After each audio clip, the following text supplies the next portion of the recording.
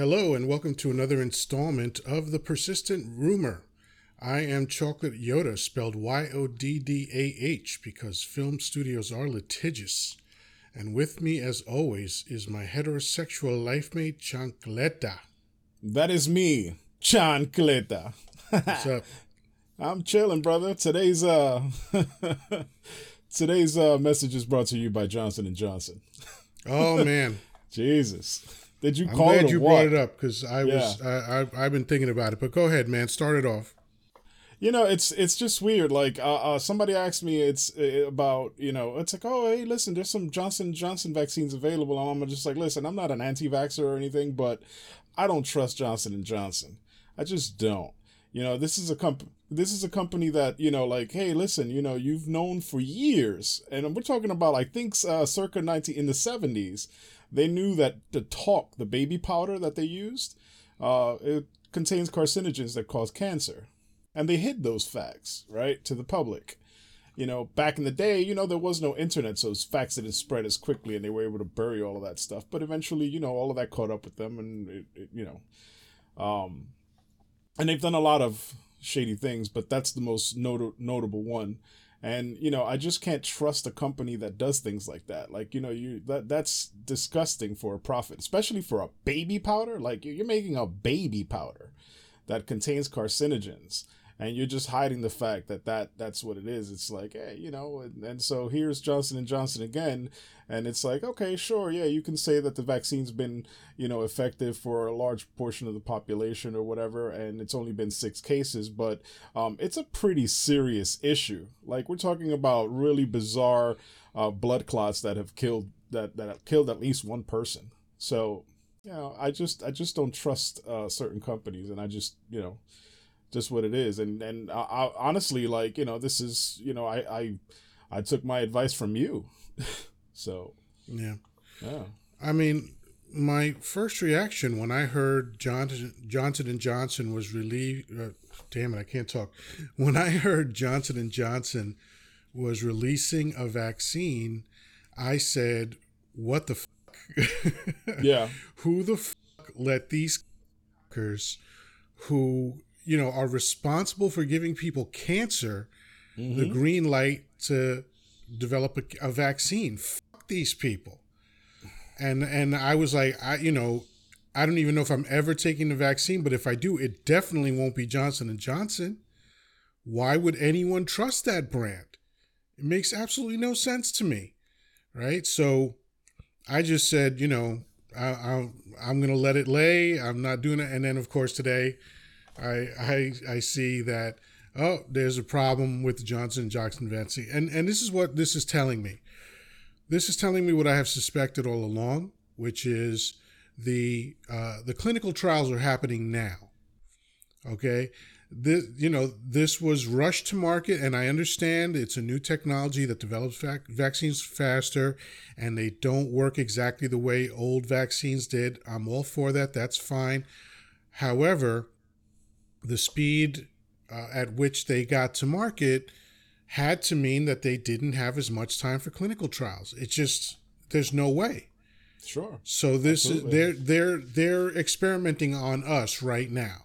That. Yeah, right. Yeah. And so, I mean, you get everything from people getting pretty sick to, somebody just complains about a sore arm for a few hours, whatever. But Well, that's not the spectrum. The full spectrum is people dying. yeah, People that's true take too. this Yeah. vaccine and some of them die. Yeah. Yeah. And It's ridiculous. and those are the dire consequences of that, you know what I mean? And it's and we're living in a time where people just don't even want to be bothered, like, wearing masks. This shouldn't have been this deadly of a situation. Well, yeah, I Um mean, yeah, we've gone over this ad infinitum. mhm. Yes, I agree, but to me the focus is on, now that we've experienced all that, how are we moving forward? And when you say, well, part of the way we're moving forward is with this fucking piece of shit company, in my opinion, that has killed people in the past with their products knowingly, I Mhm. say, fuck all that bull. But Yeah. this is part of my issue with America in general.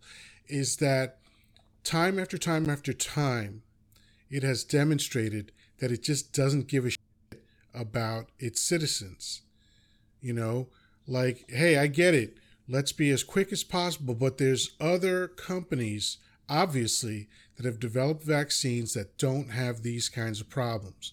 Mm-hmm. Why are you just letting everyone in the gate? I know the rush to get 200 people inoculated, and it's all good, man. All of these initiatives are good things, but we can't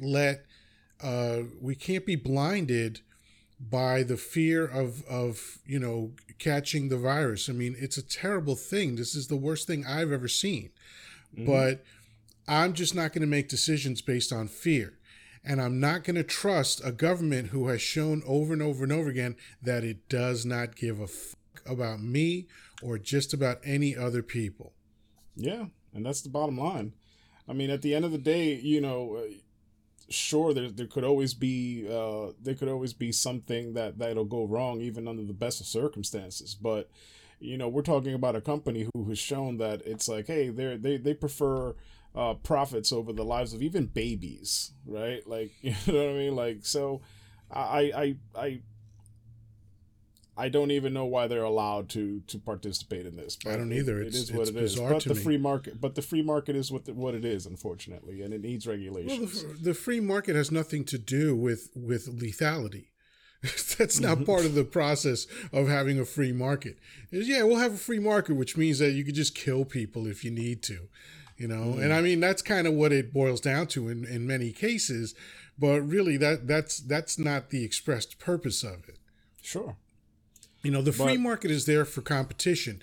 Theoretically, competition drives prices down. But of course, companies have gotten around that with mergers and acquisitions. Sure. They see a company that might be their competitor, they buy them. Competition is eliminated and their prices can stay the same. Mm-hmm. That's what Google's done over and over again. Jeff Bezos lost money on a product. I think it was some diaper delivery thing or some diaper service. I don't know. It had to do with diapers, I think. And he bought the company at a loss just so he could eliminate a competitor. Yeah, this is the stuff that goes on. I don't know the actual statistics, but I've heard that for a really long time, Amazon was pretty much just not profiting for quite a while. I don't remember how long or what it was, but this is the goal of somebody who's trying to like basically take over everything. You know what I mean? It started with books, and who knew that company was going to go that big? You know what I mean? There's absolutely nothing that I have tried to buy that wasn't on Amazon. Yeah. Well, Wall Street knew. A lot of time when you look at like. I remember the early days of having a computer because I bought my first computer in 1998. And a few years after that, I was, I think I was using Yahoo as like my main landing page. This was before Google came around. And I remember reading that Yahoo was just losing like $1 billion a year or something. But investors saw the value and potential in what they were doing. So they always rated them very highly, and so you can operate at a deficit for years. If investors believe in what you're doing, you'll still get a high valuation. Fair enough.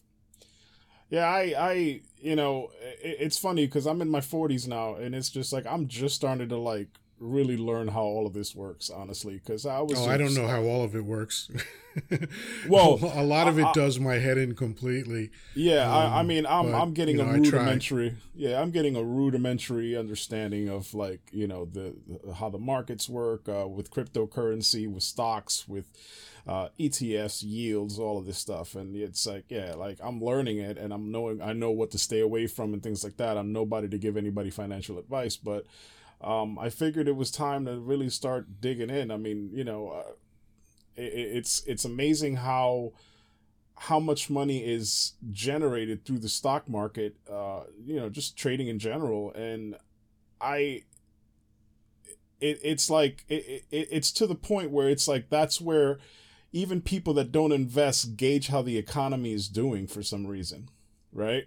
Like every time you hear about like, oh, look how well the economy is doing, they point to the stock market to show you how good, which is a terrible indicator of how the actual economy is doing. But of course, it goes look, on and on. Financial illiteracy is rampant in America. People just don't know how any of it works. You got payday loans. You've got what's that? Magic Johnson's rental service. I forgot about it. I get it confused with the Rush card from Rush, from not from Russia. What was this guy's name? The Russell Def Simmons. Jam. Russell Simmons. Yeah. Yeah, it's not even close to the same thing. No, I know. I'm just saying that I get it confused for some reason. Yes. Celebrities, I get confused with their products and everything. So whatever, Rent-A-Center, I think it is. So no, it wasn't Rent-A-Center. I thought it was Aaron's or something like that. I thought it was Rent-A-Center. It's okay. Immaterial. The point is that, these things wind up being very expensive for people, and they have no idea. The Rush card, in my opinion, is horse. All these fees, and again, I haven't looked at it recently, but the way it started off was just onerous fees. Mm-hmm. And it's like, oh, you're supposed to be doing this for the culture, but you're raping the culture. Right. Same with magic. And, then like cryptocurrency, I'll put it to you this way. I am to cryptocurrency what I am to Swahili. Okay, I'm just totally fucking clueless. Yeah, I hear you. Every time I start looking into it, my brain short circuits. It's just not a language that I've been able to crack so far. Yeah, that doesn't mean I won't in the future, but right now, I look at it and I have to walk away. And then come back to it several months later to see if maybe I can start. And maybe I have to immerse myself in it. I don't know what the deal is, but I just know that it just does my fucking head in every time I've attempted to figure out what the fuck people are talking about. Yeah, there's a lot to it. It's at this when it started, I got into the technology, like just blockchain technology in general. Mm-hmm. I'm in IT, so it was just curious to me how the blockchain I understand. That's actually the easiest part to understand. Right. And so I got into understanding the technology and the different things that could come out of it, like all the different use cases for it. And so then by the time I really started looking, which is very recent, actually investing in cryptocurrency, I had to say, okay, well, let me learn about this, because a lot of people are making money into this, and I want to, and it's looking like it's a juggernaut at this point. It can't be stopped. Like the idea of decentralizing money, right, seemed like weird. It's like, how is this gonna happen? And and at the end of the day, like I don't see how we're gonna get this going without really ruffling some feathers and possibly starting some sort of war, because I can't see, like, basically what the decentralization who's going to war with whom. Well, so what decentralization of the currency represents is basically like the redistribution of wealth, right? And so it's hard for me. It doesn't. How does it not? It's not redistributing wealth at all. It's just another form of currency, right? This is the only part of it I understand very well. It's the same as fiat money in that it's just an agreement of value, right? So the paper money that we have in our wallets is not backed by anything. Right. It's just an agreed upon value, and that's why the government can print more of it whenever they feel like it, because it's not based on anything. Right. And cryptocurrency is the same thing. There's just an agreed upon value that it has, and you're not redistributing wealth. What you're doing is decentralizing the method of exchanging it. So instead of banks, it's online, which banks are basically online too, and you have the blockchain, which is the database. That's the thing that tracks all of the transactions. So your bank uses a database too, but if I try to look into the bank, the only part of their database that I can see is my money, Right. right? I can't see your money or anybody else's money, and I can't see any transactions besides my transactions. With blockchain, you can see all of the transactions, and that's actually more transparent and more secure because there's no centralized place to hack. But as far as redistributing wealth, no, I don't agree with that at all. How do you think it's redistributing wealth? Well, because of all the money that people are making who are investing in these things, there's been a lot of people who have become millionaires from cryptocurrency that weren't millionaires prior to So that. they're investors, but how is that redistributing wealth? So what happens now is that you have new millionaires, people who are investing, making money, and what happens now is that the banks eventually will not be needed, right? So neither will the Federal Reserve, neither will any of that stuff. So if it gets to the point where it's like, okay, hey, we have countries converting to, cryptocurrency by and large, then what happens is that, those people will no longer be needed. Those people will be out of a job. Those people will be out of money. And I don't see them giving up those reins pretty easily. Okay, so let's define our terms. My idea of redistributing wealth is I look at you and I say, okay, you have $1 million, and so has $200,000. So I'm going to take 300,000 from you and give it to so and so. That's redistributing wealth. What you're describing doesn't sound like that at all. So what if I own various cryptocurrencies, right? And all of a sudden cryptocurrency is the main, like, that's it. Like we're just moving into a cryptocurrency era, right? Suddenly the dollar gets completely devalued. The dollar, the fiat money in general just gets completely devalued. I have money. The people that that didn't have cryptocurrency no longer have as much, or maybe none, or at least their power of spending isn't nearly as much as it was. So that in and of itself would be a redistribution of wealth, right? No, it actually wouldn't be. Who is the wealth being distributed from and then to?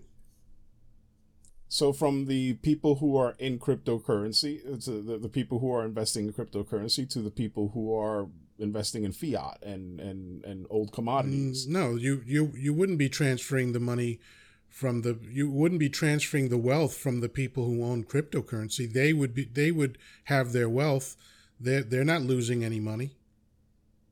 Wait, no, I'm confused now. So I'm saying hold on. I'm saying that the people that are invested in cryptocurrency and the people that have money in cryptocurrency versus the people that don't have cryptocurrency and are rich and, just own fiat and maybe old commodities and things like that, those are the people that will lose.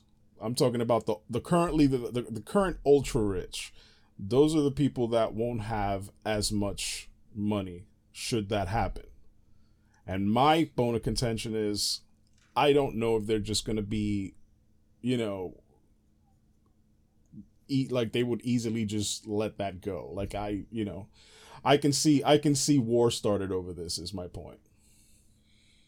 Yeah, I still don't know. I mean, what? So wealthy old dudes are going to be going to war with who? Wealthy old dudes, the same way they set up wars to go to Iraq or to Afghanistan to gain their right. But who are they going to go to war against? I don't know how it's going to pan out. Cryptocurrency is decentralized. It's not a country, it's not an individual. So who is going to war with whom? So let's say, for instance, like China holds a lot of Bitcoin, right? A lot, right? I think the second most. And Russia holds some Bitcoin, whatever. So let's say, for instance, that we head into a cryptocurrency state, right? Like whatever. This is how we're moving now. And now you have these countries who have a lot of money in cryptocurrency, and now they're more powerful because of the the wealth that they have in cryptocurrency versus fiat, right? And then so what happens when, like now China becomes the major player versus the US? How's that going to pan out? You know what I mean? Like, and No, that those because what you describe is that one system is going to fade away and another system is going to take over. So why would anybody be wealthier than they are now? So if you're talking about countries, so let's play out your scenario. China now, and by the way, China's already wealthier than America, but let's say they're not. Let's say that China becomes wealthier than America because of their position in cryptocurrency. Okay, so then who would America attack, and to what end? They would attack China and get what exactly? I like I said, I don't know how it would work out. I just don't see the U.S. trying to give up their position of power to anyone else. They won't necessarily be giving up their position of power. They're still going to have all the military power that they've ever had. So again, let's just trying to play out your scenario to try to figure out what is possible in what you're suggesting. So the U.S. decides we can't be second to China. If they attack China, how will they then benefit from that attack? I don't know, because they can't really steal the crypto. That's my point. Yeah. That's my point. So that's why war is useless in this scenario. There's nothing like if you normally go to war, to the victor belong the spoils, right? So normally that meant that you would take their women, you would take their men as slaves, or you'd kill a bunch of them, but you'd take a bunch of slaves, and you would take their food, you would take their stuff, you would take their horses, their cows, whatever their sheep, resources. etc., etc., etc. Yeah. Right? In this case, there's nothing to take. Yeah, it's a good point. Yeah. I don't know. I guess it's just, we're so. Maybe this is the end. Maybe that's what will bring the end of war. Like, you know what I'm saying? Like, just being in that situation. People still go to war over dumb shit like in The Invisible Man in the Sky. Yeah, and because that's a lot of what war is right now. And there's turf wars; those will still keep going on. There's religious wars; those will still keep going on. Because right now, how much war is actually, and I'm posing this as a totally open-ended question. I have no idea, like how much war is actually about money. In terms of like getting money from the people that you fight and conquer. Like I don't even know how much that's going on. Like if you're attacking an oil-rich country, then you're there for their resources. That makes sense. Right. Or you go into Africa because of all the minerals that they have. Again, resources.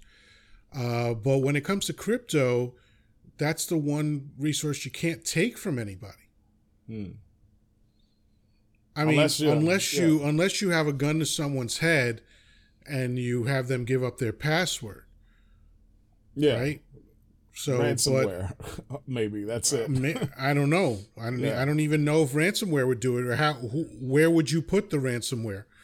Because if you block my computer from being able to access something, well, I can go on my phone.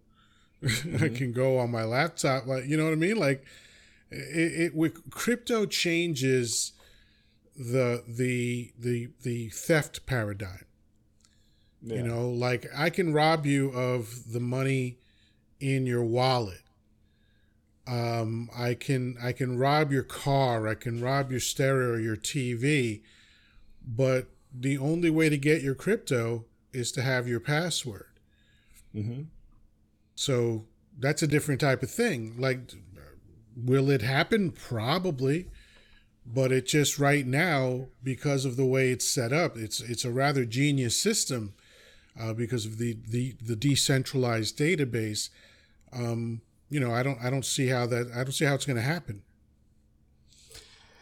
I don't know. I guess I'm just a worrywart, getting old and I feel like anytime there's that there's major changes in progress, like some shit's gonna go down. I don't know. I mean, maybe that's just history, and I'm being paranoid. I don't know how it's gonna pan out or how it's how any of it's gonna play out. All I know is that I'm in it, and I think this is the future. I think this is where it's going, and there's really no way to stop it. Honestly, like it's just too much of a behemoth at this point to keep it just to ground it. So, you sound like a gay. That's fine. I've been called worse. Yeah, by me. Yeah. Mostly by you. Hi-oh. Yeah. Yeah. So switching gears completely, man. How was your vacation last week? We were off from recording the Potty Wad. Mm-hmm. And the Potty Waddy Doodle all day, as I like to call it. Don't call it that. Don't do that. Nobody's gonna like you. So how was it, man? Where do you, I don't know how much you want to talk about it or whatever, but it was good. It was therapeutic. I'm curious. It was good. It was therapeutic for me in a lot of ways. So I got to spend some time with my daughter and my separated wife, which was lovely. It was a really nice time. It's good because now we're just friends now. I mean, we decided to be a family before we decided to be a couple. And so now we're going what's out. That mean? What? I'm sorry. What? You decided to be a family before you decided to be a couple. What does that mean? Well, we decided to be a family before we decided to be married, I should say. Ah, okay. Yeah. So that's a good point. So we decided. So essentially, she got pregnant before we were married. So that's what that means. Animal, Jesus. I'm all right with that. I don't know. I don't know how I feel about this suddenly. I know how to live my life. So at any rate, we just decided that it's just we're just gonna make the best of it, and I didn't know how it was gonna be. I didn't know if it was gonna be awkward. I didn't know if it was gonna be weird for me or whatever the case, and it wasn't at all. It was just really nice, and we spent a whole week together, and we started off in Atlantic City. We ended up in Point Pleasant. Just had a really good time with my kid, and and just enjoyed ourselves. And then I spent a couple of days at my old home. And it was just not awkward, not, nothing off at all. It was just a really good time with really good people and just really good experiences. And, it's just good that I can continue making memories with my kid and not be worried about, any awkwardness or anything. It's just, it's really just the same relationship, just no sex like that. So, and I'm all right with that, right? Well, that's good. No, I'm glad to hear that. The thing, of course, that is always my first focus, and sometimes my only focus is the child. She is my sort of niece. I think of her as my niece. She calls you uncle. She calls you uncle. It's cool. Yeah. So she's definitely your niece. Yeah. Yeah.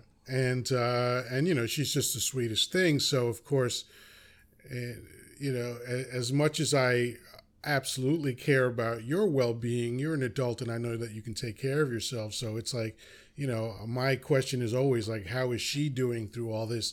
And you two are doing a stellar job of giving her continuity and, protecting her world. Because she's going to get old enough to figure it out eventually. Mm-hmm. Yeah, absolutely. But the longer that you can maintain that continuity, so that she doesn't feel the loss as acutely as she possibly could, that's a good thing. because little people don't respond to these things very well. And so, that's, I'm very glad to hear that everything is copacetic and that everybody's happy and being respectful. That's, and it's the best case scenario. It's the best I could have hoped for under the circumstances.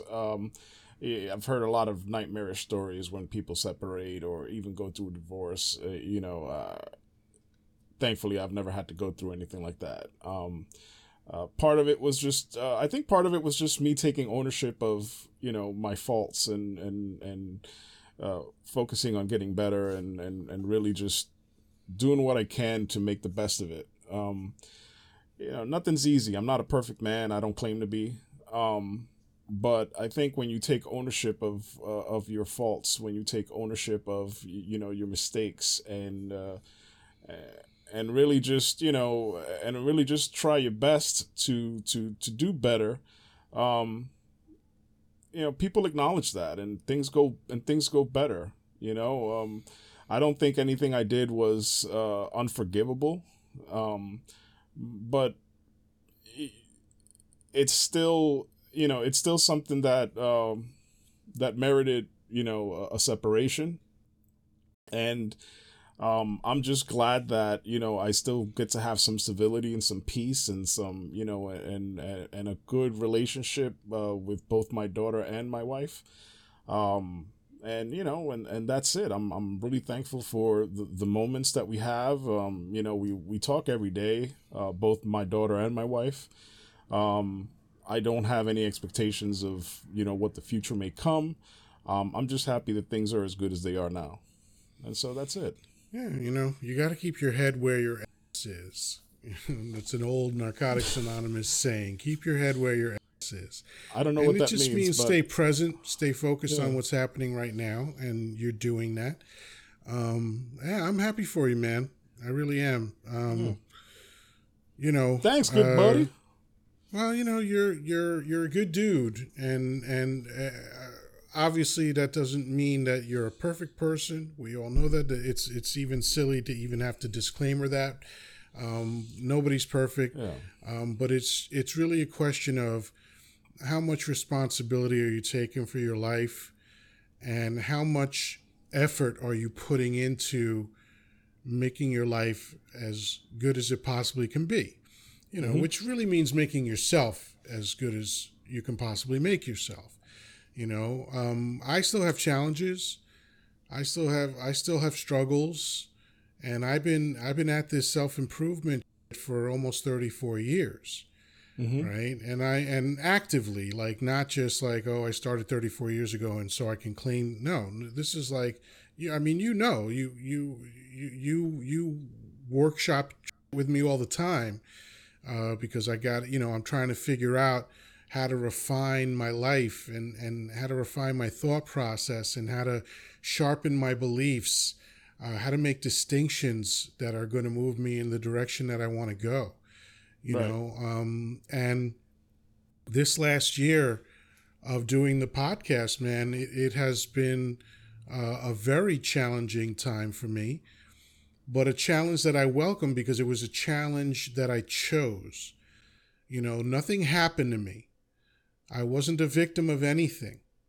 These were all decisions I made.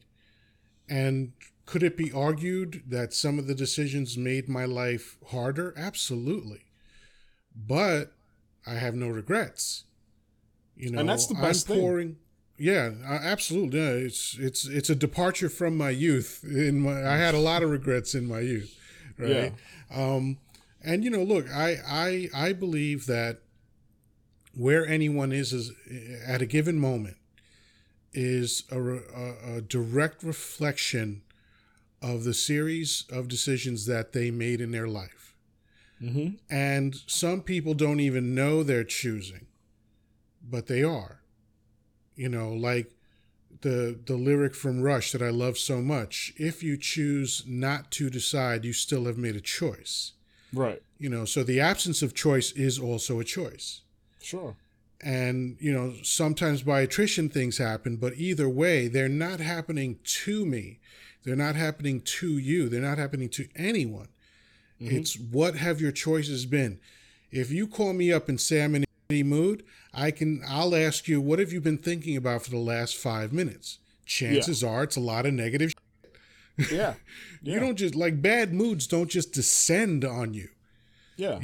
It's usually the result of undisciplined thought process. And I'm not suggesting that you have to be like, oh, what am I thinking right now? Like every second of the day. No, but sometimes you're going to have a series of thoughts that land you in a negative place, and you don't even realize it's happening. Well, it's interesting you bring that up because one of the things that I've had a problem with in my past was always, I would get angry about certain things, whatever, like things that are silly that would just annoy me, and I just get angry about it. Like one of the things I mentioned a while back was, I got woken up by barking dogs and I got upset.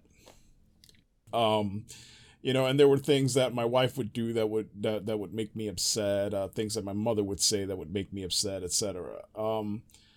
And ultimately, and discussing it with you, it's that, what I ultimately determined was that this is just what I think about it. There's nothing there, what happened, what they do is really a benign thing. It's nothing, it's like, so there's it has no inherent meaning. It has no inherent meaning. For instance, and I'll give you a perfect example of what I mean. I started ranting to you about it, where my mom starts, asking me about, I'm making food.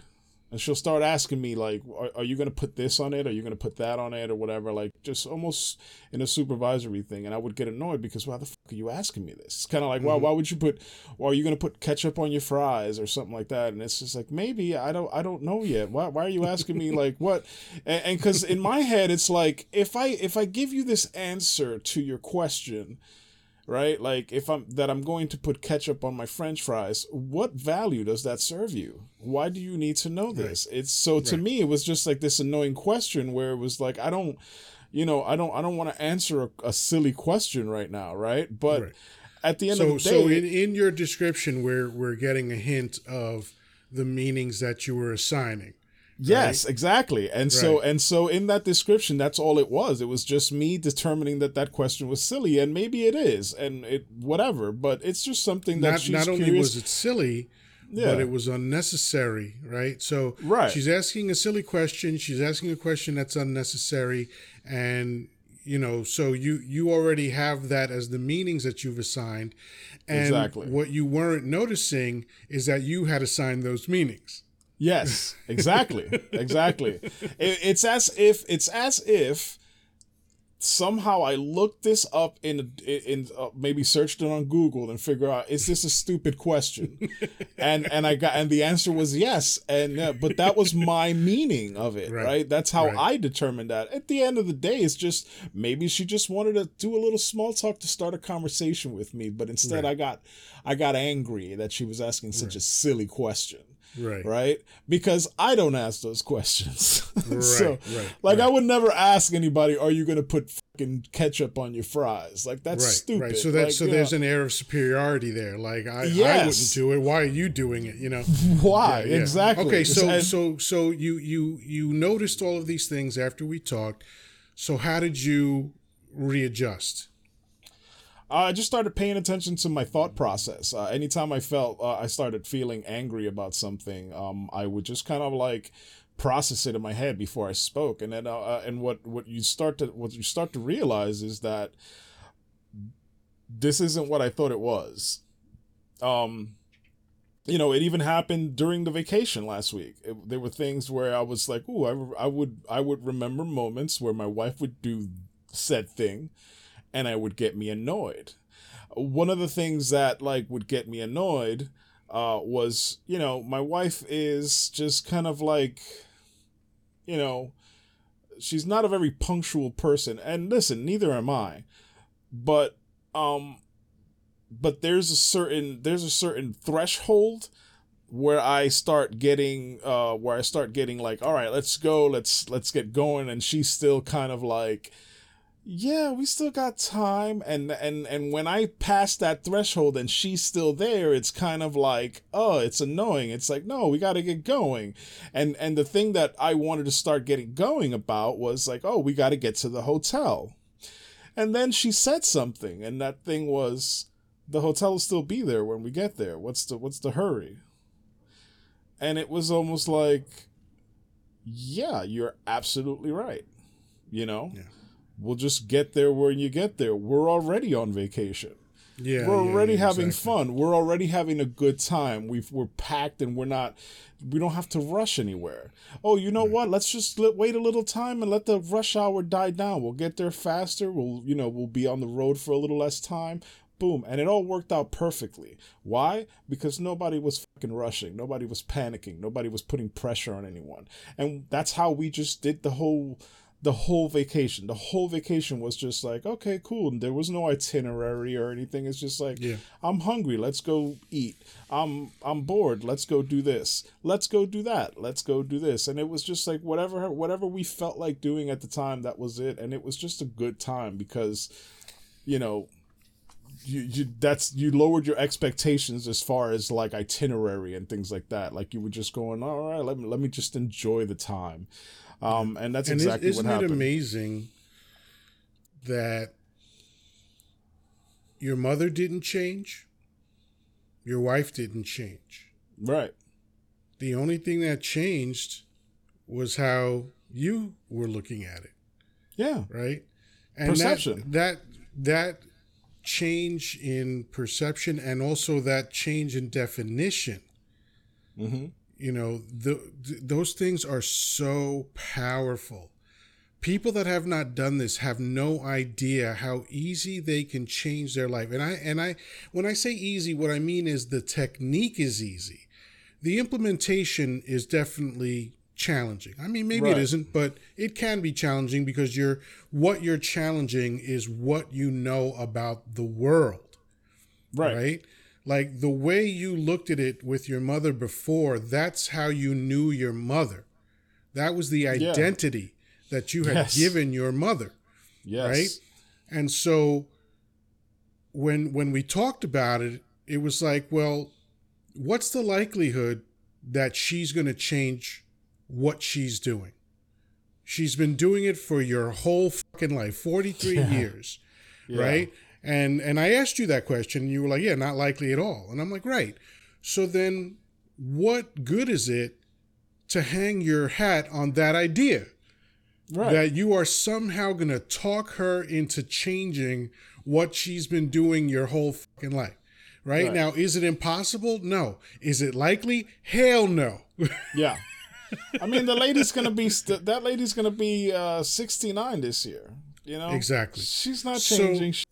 Exactly. You know? So then you take the only part of the equation that you can control, which is your thoughts, your perception, your definitions, your meanings, and once you, because it went from when she does this it means this to when she does this it means another thing. And the other thing that I'm choosing, because again, here's what I like to tell everybody that I coach. You're going to make up shit anyway. Yeah. You're going to make up shit about life anyway.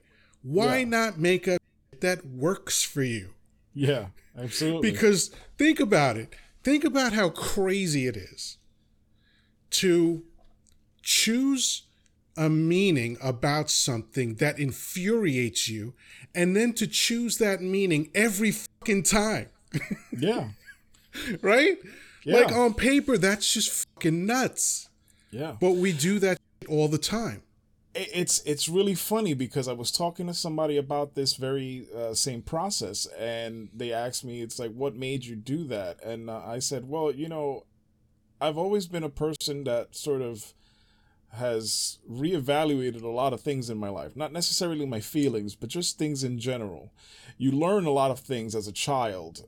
You learn everything from coping mechanisms to to just facts in general, you know what I mean? Or not facts, but maybe things like with religion, you learn certain morals, certain whatever. There's a litany of things that you learn as a kid, and you've kind of like put that in your filing cabinet and never really reconsider any of that, right? And then later on in your adult life, you start implementing some of these things, and they don't really make sense, but you don't know why. It's just the way things are, and you haven't given it a second thought. You haven't reevaluated anything.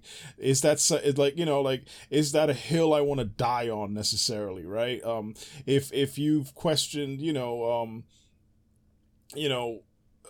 any, like myself, a good example of what I mean by that is like the idea that your religion, for instance, right? Like I've always questioned my religion, but I was raised to just accept religion, right? And not question it. So that's sort of a thing where I just felt like that just seems like weird. I don't understand why you can't question something that you want to know more of, right? And if something doesn't start making sense, like, why not reevaluate it? But I think that thought process is kind of what harbors that ideology where you don't question things, you don't reevaluate things. And so for me, it's just always been like, I want to know the truth, even if I'm wrong. I want to know what's actually happening, even if it means that I'm going to be ridiculed, even if it means that I'm going to be wrong. At the end of the day, I prefer to be to understand something better, and in this case, like right now, I'm making that decision about myself. I want to understand myself better. There were certain things that I was doing that I wasn't even aware that I was doing, right?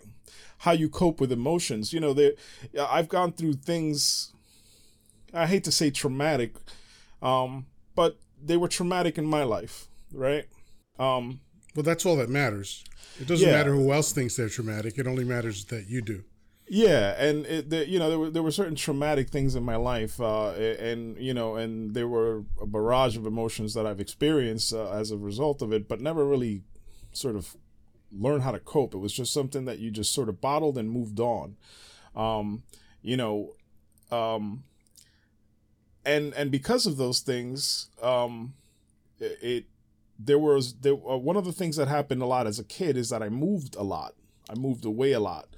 And so I never got to make a lot of friends, or I did make friends, but then I was always saying goodbye to them.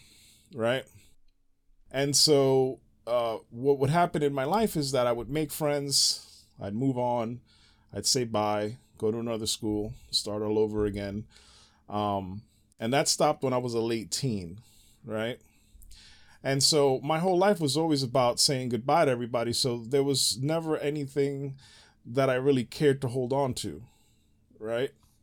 And as a result, I was always able to really like let go of somebody with a lot of ease, no matter how much, no matter how much importance I've put or how much time or anything that I've put into this relationship. Like it was just like, okay, cool, bye, and move on. But part of that was because I never really like gave too much of myself into a relationship, whether it was a friendship or with a woman or whatever. I just never delved that deep that I couldn't like get out of that situation without a problem, So now I'm older. I've cultivated relationships that mean something to me, that are important to me, that I don't want to sever. And so now it's more important for me to understand how I do things emotionally so that I'm not hurting the people that I love. Because when you don't do these things, the people that you hurt more times than not are the people that you love, because these are the people that you engage with the most. And these are the people that are going to trigger you the most. And the triggers come from your perception and not really them most of the time. Sure, there are people who are but I don't surround myself with literally nobody who's my friend or family is. They're just not. You know, they're good people. They're decent people. They're in many cases they're amazing people, except for you. But you're pretty cool. But no. But that's it. You know what I mean? And so for me, it's important. It's imperative that I get this right, because I want my relationships to be meaningful. You know, I don't have a barrage of friends, but the few that I have is what's most important to me, and that's okay, right? And I think that I have to, you know, this is like, I think for me it's been the biggest, like, I guess setback. Maybe that's the wrong word, but it's been the biggest obstacle I've had to experience in my adulthood. Just sort of trying to really be, you know, mindful, and you know, introspective of what I'm doing, because it was scary to kind of find out that what I'm doing was something that I wasn't aware of, and that's really kind of scary. Yeah, because you know, like, these things just sort of manifest, and you know, you created these rules years ago. I'll give you a perfect example. My father was out of my life when I was 13 years old for reasons I won't go into. Loved my father. He passed away several years ago, but that's not the point. The point is that when he went away from my life, I was 13 at the time, and my brother was 10. And so he was gone. And so I was an 80s kid watching sitcoms, and, you know, like, for some reason, like, you know, there was always this one episode of, you name it, there was a sitcom where the father had to go either away for work for a little while, or he had a problem with his mom and he had to walk away. And he told his son, "Hey son, you're the man of the house now. I want you to take care of your mom and your sisters and all this shit." Kid's like 12 or something like that. And so I just assumed that, oh, okay, I guess that's the rite of passage. That's what I got to do. So, you know, this wasn't something I discussed with anybody. Nobody, you know, told me that that's what it was. It was just something that felt like, oh, this is what I have to do. So I have to sort of raise my brother. House on the Prairie or something like that. Probably, yeah. You know, some crazy maybe, you know, I don't know, maybe Good Times. I don't fucking know. At any rate, like, you know, but this is what happened. And so I just sort of like made this thing go in my head. And so, you know, I decided that I was going to make sure that my brother was good and that I was going to take care of my mom. And what manifested, what you know, was that I started being hard on my brother, right? To the point where I was almost a bully to him. You know what I'm saying? You know, and unfortunately that, you know, my relationship with my brother is great. I love my brother. We get along just fantastic. But, you know, had it gone any further, like, I could have severed that relationship, you know, and I wouldn't have the great relationship I have with my brother now, you know. And there were some things that we had to sort of reconcile as I was older, because I you know, like, there were certain things that just kind of carried over, that I wasn't aware that was bothering my brother, you know. And so I had to sort of take a step back and just realize, it's like, okay, I don't want to keep hurting my brother's feelings. You know what I'm saying? There were certain ways that I was sort of dealing with my brother where he was always my kid brother and I was always bust his balls, but I forgot that he's now a grown man, you know, and I need to halt that back. And I think part of the reason why my brother doesn't like his balls busted is because I used to bust his balls a lot, you know. You know, like you and I, we bust each other's balls. That's fine, and it's just a sort of a thing where we just do it, all, you know, and no worries. But my brother always just had a weird thing about it, and I just never realized why until we had that conversation. But it's interesting how things transpire. Let's wrap it up by kind of tying a bow on everything. You described your issues with your mother. And of course, that's usually the first relationship that you have in life. You talked about moving around a lot and how that caused you to be guarded. And you talked about your thought process in relationships. And isn't it interesting that everything that you described had its roots in your early life? Right. You know, basically by the time you were 13 years old, you had the string of incidents that made you conclude certain things. And now 30 years later is where you're finally looking at that stuff and going, do I still need this? Yeah. Does right. that still work for me? Yes. Right. And that's my point about reevaluating things. Yes. And that's what so many people that I have met never do. Because, you know, when I'm not Chocolate Yoddah, I'm a keynote speaker, seminar leader, coach, and consultant. And my favorite thing to do is coach people. And frankly, I never have to make a penny on it. And I would still love doing it. And by the way, I'm not saying that because I made millions of dollars on it. I'm saying that because I think I made $50 as a coach because I rarely charge people for coaching them. Yeah. And that is the thing that is so consistent among everyone I have ever spoken to is all these early experiences that led to early decisions and early definitions and early meanings that never got reevaluated. Right. And now you're an adult and you're still operating as a 43-year-old on decisions that a 13-year-old made. That's right. Right? And now when you think about it that way, when you ask yourself, would I consult a 13-year-old about anything in my life? I mean, you might ask them frivolous questions about, you know, what music they like or something like that, but you probably wouldn't ask them about, hey, how do I manage my separation? Right. How do I maintain my relationship with my daughter during this? How do I act in a way that's more positive for my relationship with my brother? How do I maintain a loving relationship with my mother? You don't ask 13-year-olds that question.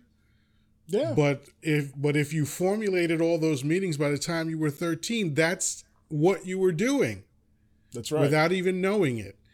And it's an amazing thing when you start to unravel that.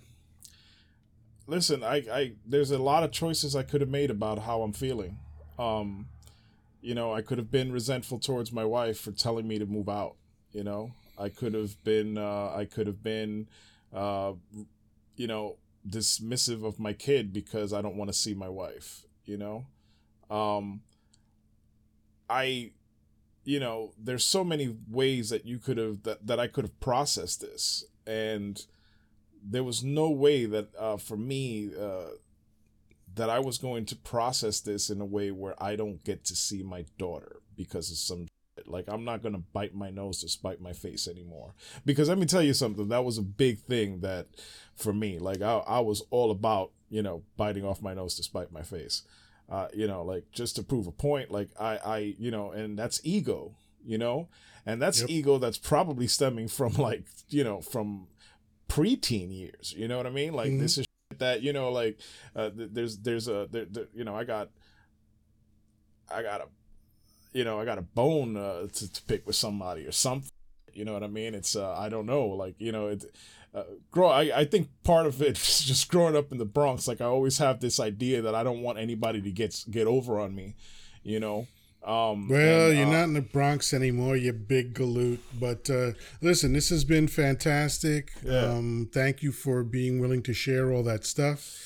You're a mensch, you're a buddy, and you know my opinion is that you're not only the best friend I've ever had, but I believe you're the best friend any man could have. So you know, join us next time when Chancleta and I caress each other lovingly. I got a little baby oil. It has lemon scent on it. It's quite lovely. As long as it ain't Johnson & Johnson. Hi-oh! Everything stated on this episode was an opinion, and you can't sue us for our opinions. Hi, folks. This is Chocolate Yoddah. If you like this episode but want to hear the uncensored version, head over to patreon.com/thepersistentrumor. Again, patreon.com/thepersistentRumor. Thank you.